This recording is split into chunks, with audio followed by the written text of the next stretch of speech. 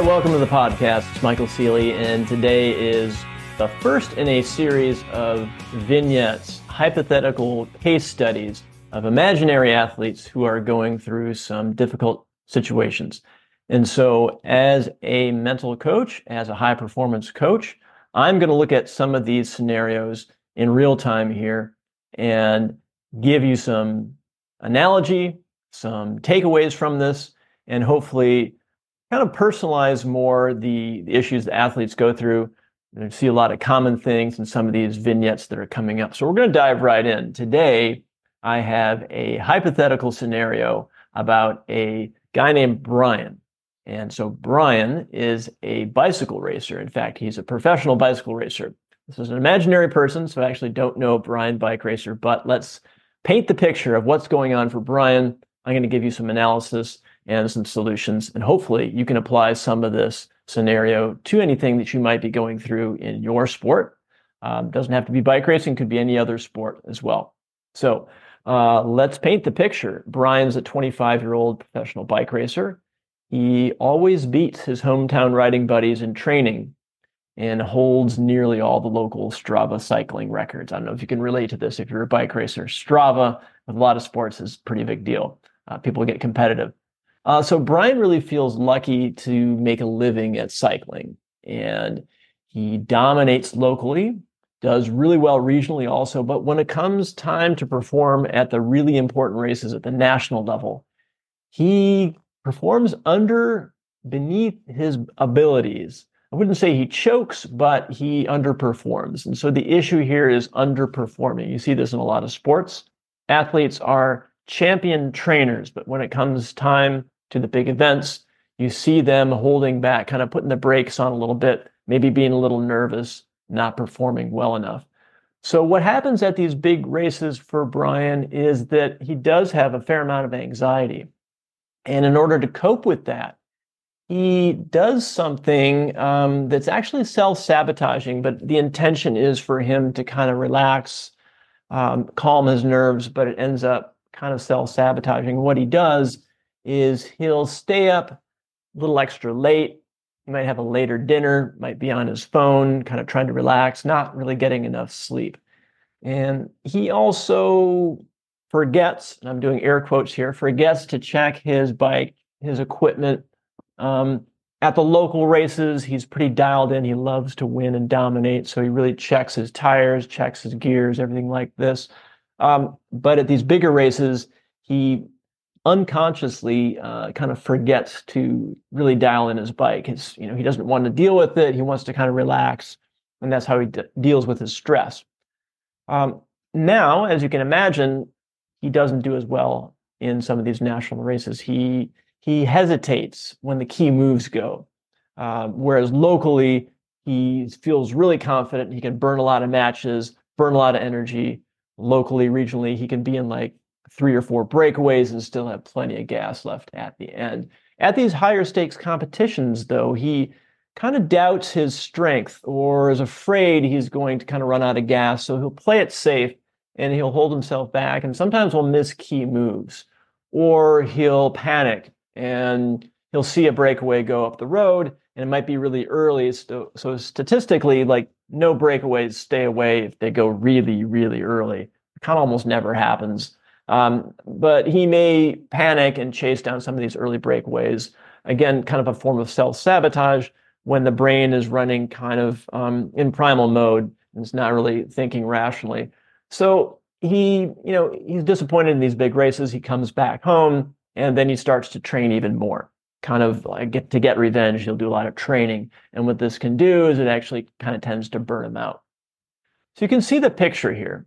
And I don't know if this has happened to you if you're a bike racer or if you're playing any other sports.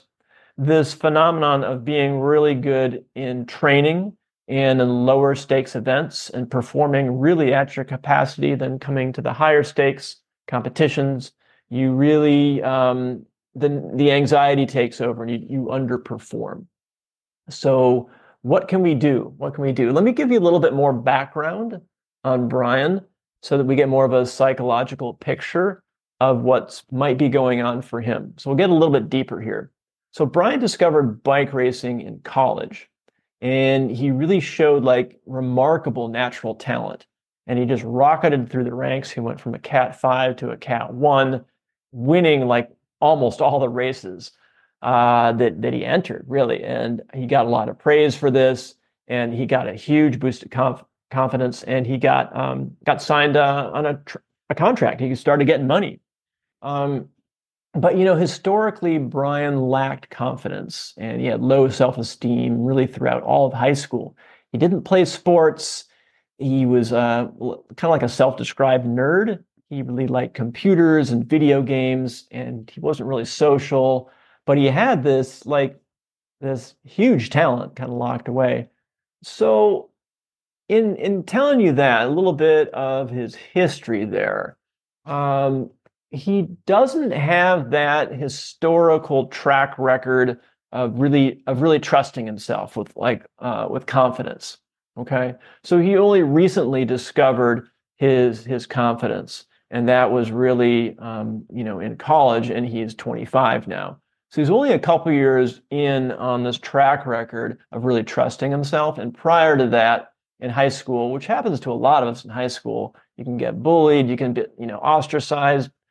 School's rough. It's really rough. And so he was, in a way, I'll call it traumatized. And I don't use that term lightly, but it was a bit of like a mini trauma, I'll call it, maybe like a social trauma, where he didn't really click with anybody, and he was kind of down on himself. And then you can see now this same kind of habit that he practiced in high school of not having a lot of self-esteem. He practices it now when it comes to these higher stakes races. So we could say, in analyzing, that this is a default coping mechanism that Brian has, is when he's presented with some kind of high stakes situations, he kind of panics, he doesn't really trust himself, and then he kind of beats himself up afterwards. So what we want to do as a coach, either as a skills coach, a cycling coach specifically, or more of a mental performance, high performance coach, which is more what I do, we want to build his confidence. We want to do that really any way we can. So there's a lot of ways to build confidence. And so I'd like you to think, the listener and viewer right now, kind of in your head, like how would you help Brian? What would you say to him? What would you prescribe? Maybe a couple of things are coming to mind right away, like not overtraining, not beating himself up after these big competitions, simple praise, hey, you can do it, helping him analyze some of his mistakes, maybe pointing out that, hey, it's common. You see this even in the pro ranks, people maybe panicking and not making the right moves. So kind of humanizing and normalizing Brian's problem, I think, might help, right? So maybe as a teammate, you might help him or advise him, or maybe as a coach, you might have some ideas for him. But I want to point out some of the pitfalls in what I call problem solving. And I think a lot of coaches can fall into this trap of just plain giving advice. Here's what you need to do. Just stop doing this and do this, right? Hey, stop doing that in that race. Stop choking. Stop freaking out. And here's what you need to do. Here's what's worked for me. Kind of just common advice giving, and that can be a solution sometimes. But I do want to caution coaches on rushing to solve the problem initially, and instead lean into the problem and get more information from Brian. Have him explain in slow motion of what happens when he gets anxious, what happens, all the context, maybe his thoughts. Maybe Brian can do some thought journaling if he's at some of these events, or even can remember how he was feeling, write down some of his behaviors. So what you want to do as a coach is really get a lot more information before you prescribe the solution, because there might be something there that you're missing, right? It could be some event in high school that he hasn't really processed. Maybe he was bullied, or had a breakup, or lost a friend, and you don't really know. And so you don't want to go, as a coach, you don't want to go as deep as doing any kind of therapy with Brian. You don't want to do that. but you might get more information from him, what was going on, in his mind. And if it does come to some sort of a trauma you discover that's kind of holding him back, then you can refer out to a really good psychotherapist and say, hey, why don't you talk to someone about some of these, things that you're dealing with? And here I am as a coach, and I'm here for you, man. And you go take care of that personal stuff with a therapist, and I'm here to get you back in your game when you're ready. So sometimes you can work in tandem with a therapist and really get good results for an athlete. Of course, making sure that it's cool with the athlete, that you're, kind of bifurcating the solution there, maybe having some good communication with the therapist, with Brian's permission, of course, and working together to help come up with the solution.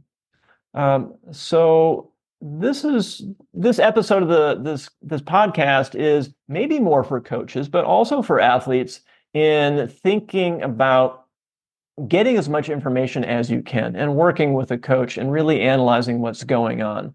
Now, you don't want to overanalyze. You want to fix the problem quickly. You want to fix the sport performance problem quickly, but this may actually be an opportunity in disguise for some psychotherapy, maybe if that's needed. That isn't always needed. But my point here on the podcast and this vignette case study is to really slow down the problem-solving process to get more information, because you might miss stuff before jumping to the prescription. So let me tell you what I think the prescription could be for Brian. And again, I want to talk to him more. But based on the information that I told you here, what I would do, as I mentioned earlier, is I would normalize what he's going through, because a lot of athletes have shame around some of their failures. They think that they're unique and no other athletes go through these kinds of problems. That's simply not true. The greatest of the greats have gone through the exact same thing. So number one, I would normalize, and that would give him kind of reduce some of the self-blame going on there. And the second thing I would do is I would remind him of his strengths, remind him of all of his good results. Not to, go away from the problem, but to come at the problem from a place of strength, where Brian says, you know what, I do have the potential. Really, the problem is it's more mental, and it's just I am good enough to compete at these races. And I would have him even come up with a list of his favorite times in cycling, his biggest victories, what he loves about the sport, and just really build up from a place of strength before getting into sort of the criticism and like, here's what happened, and let's analyze what happened here, and here's what you can do better. Then, getting directly into the problem, which is essentially, I call it patience and trust. And like I mentioned, he doesn't have a lot of experience with that in his life yet. So that we would try some experiments locally in some of the local races before we get him into his next big competition, maybe nationally. And what I would do with Brian is I would say, let's try an experiment where you do something different in these local races where you normally dominate. What if you sat in the entire time and allowed everything to happen? And that might be really hard for you, but we want to practice patience so that in these big races, you don't overreact and go with the first breakaway, right? And that you might be sacrificing some results locally, but you're going to be practicing in real time this patience, and you're going to feel the frustration, and it's going to drive you crazy, but I want you to sit at the back of the pack until, the last 3 laps, something different. Or I want you to really test your strength in the next local race. I want you to try a solo breakaway and really go for it with 10 laps to go in this crit and just bury yourself. And if you get caught, who cares? But I want you to try, take some risks, right? Take some risks. So you can play around at the lower stakes competitions with risk taking and patience.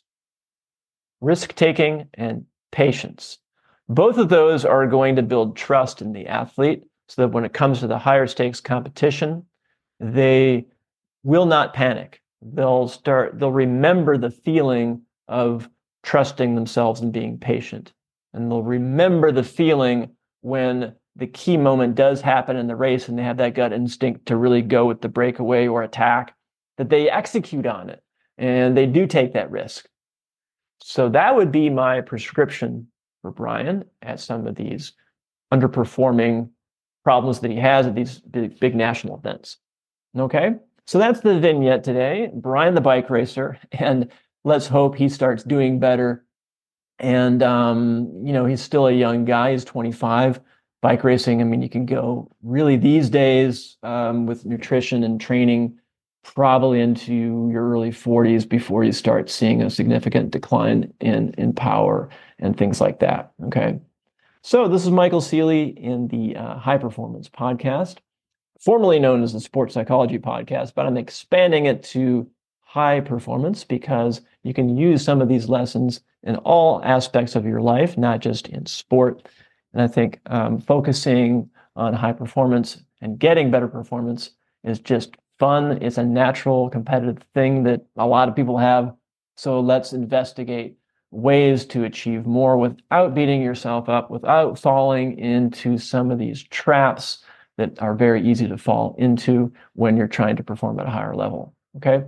So I will be having some more case studies coming up in future podcast episodes. I may be having some guests on to analyze various case studies. And I hope this helps you if you're a coach or an athlete or anyone who's looking to perform at a higher level. You can do it. It's possible. You just have to have some self-compassion, some patience, take some risks, and get out there and do it, right? Okay. So thanks for listening, and everyone take care.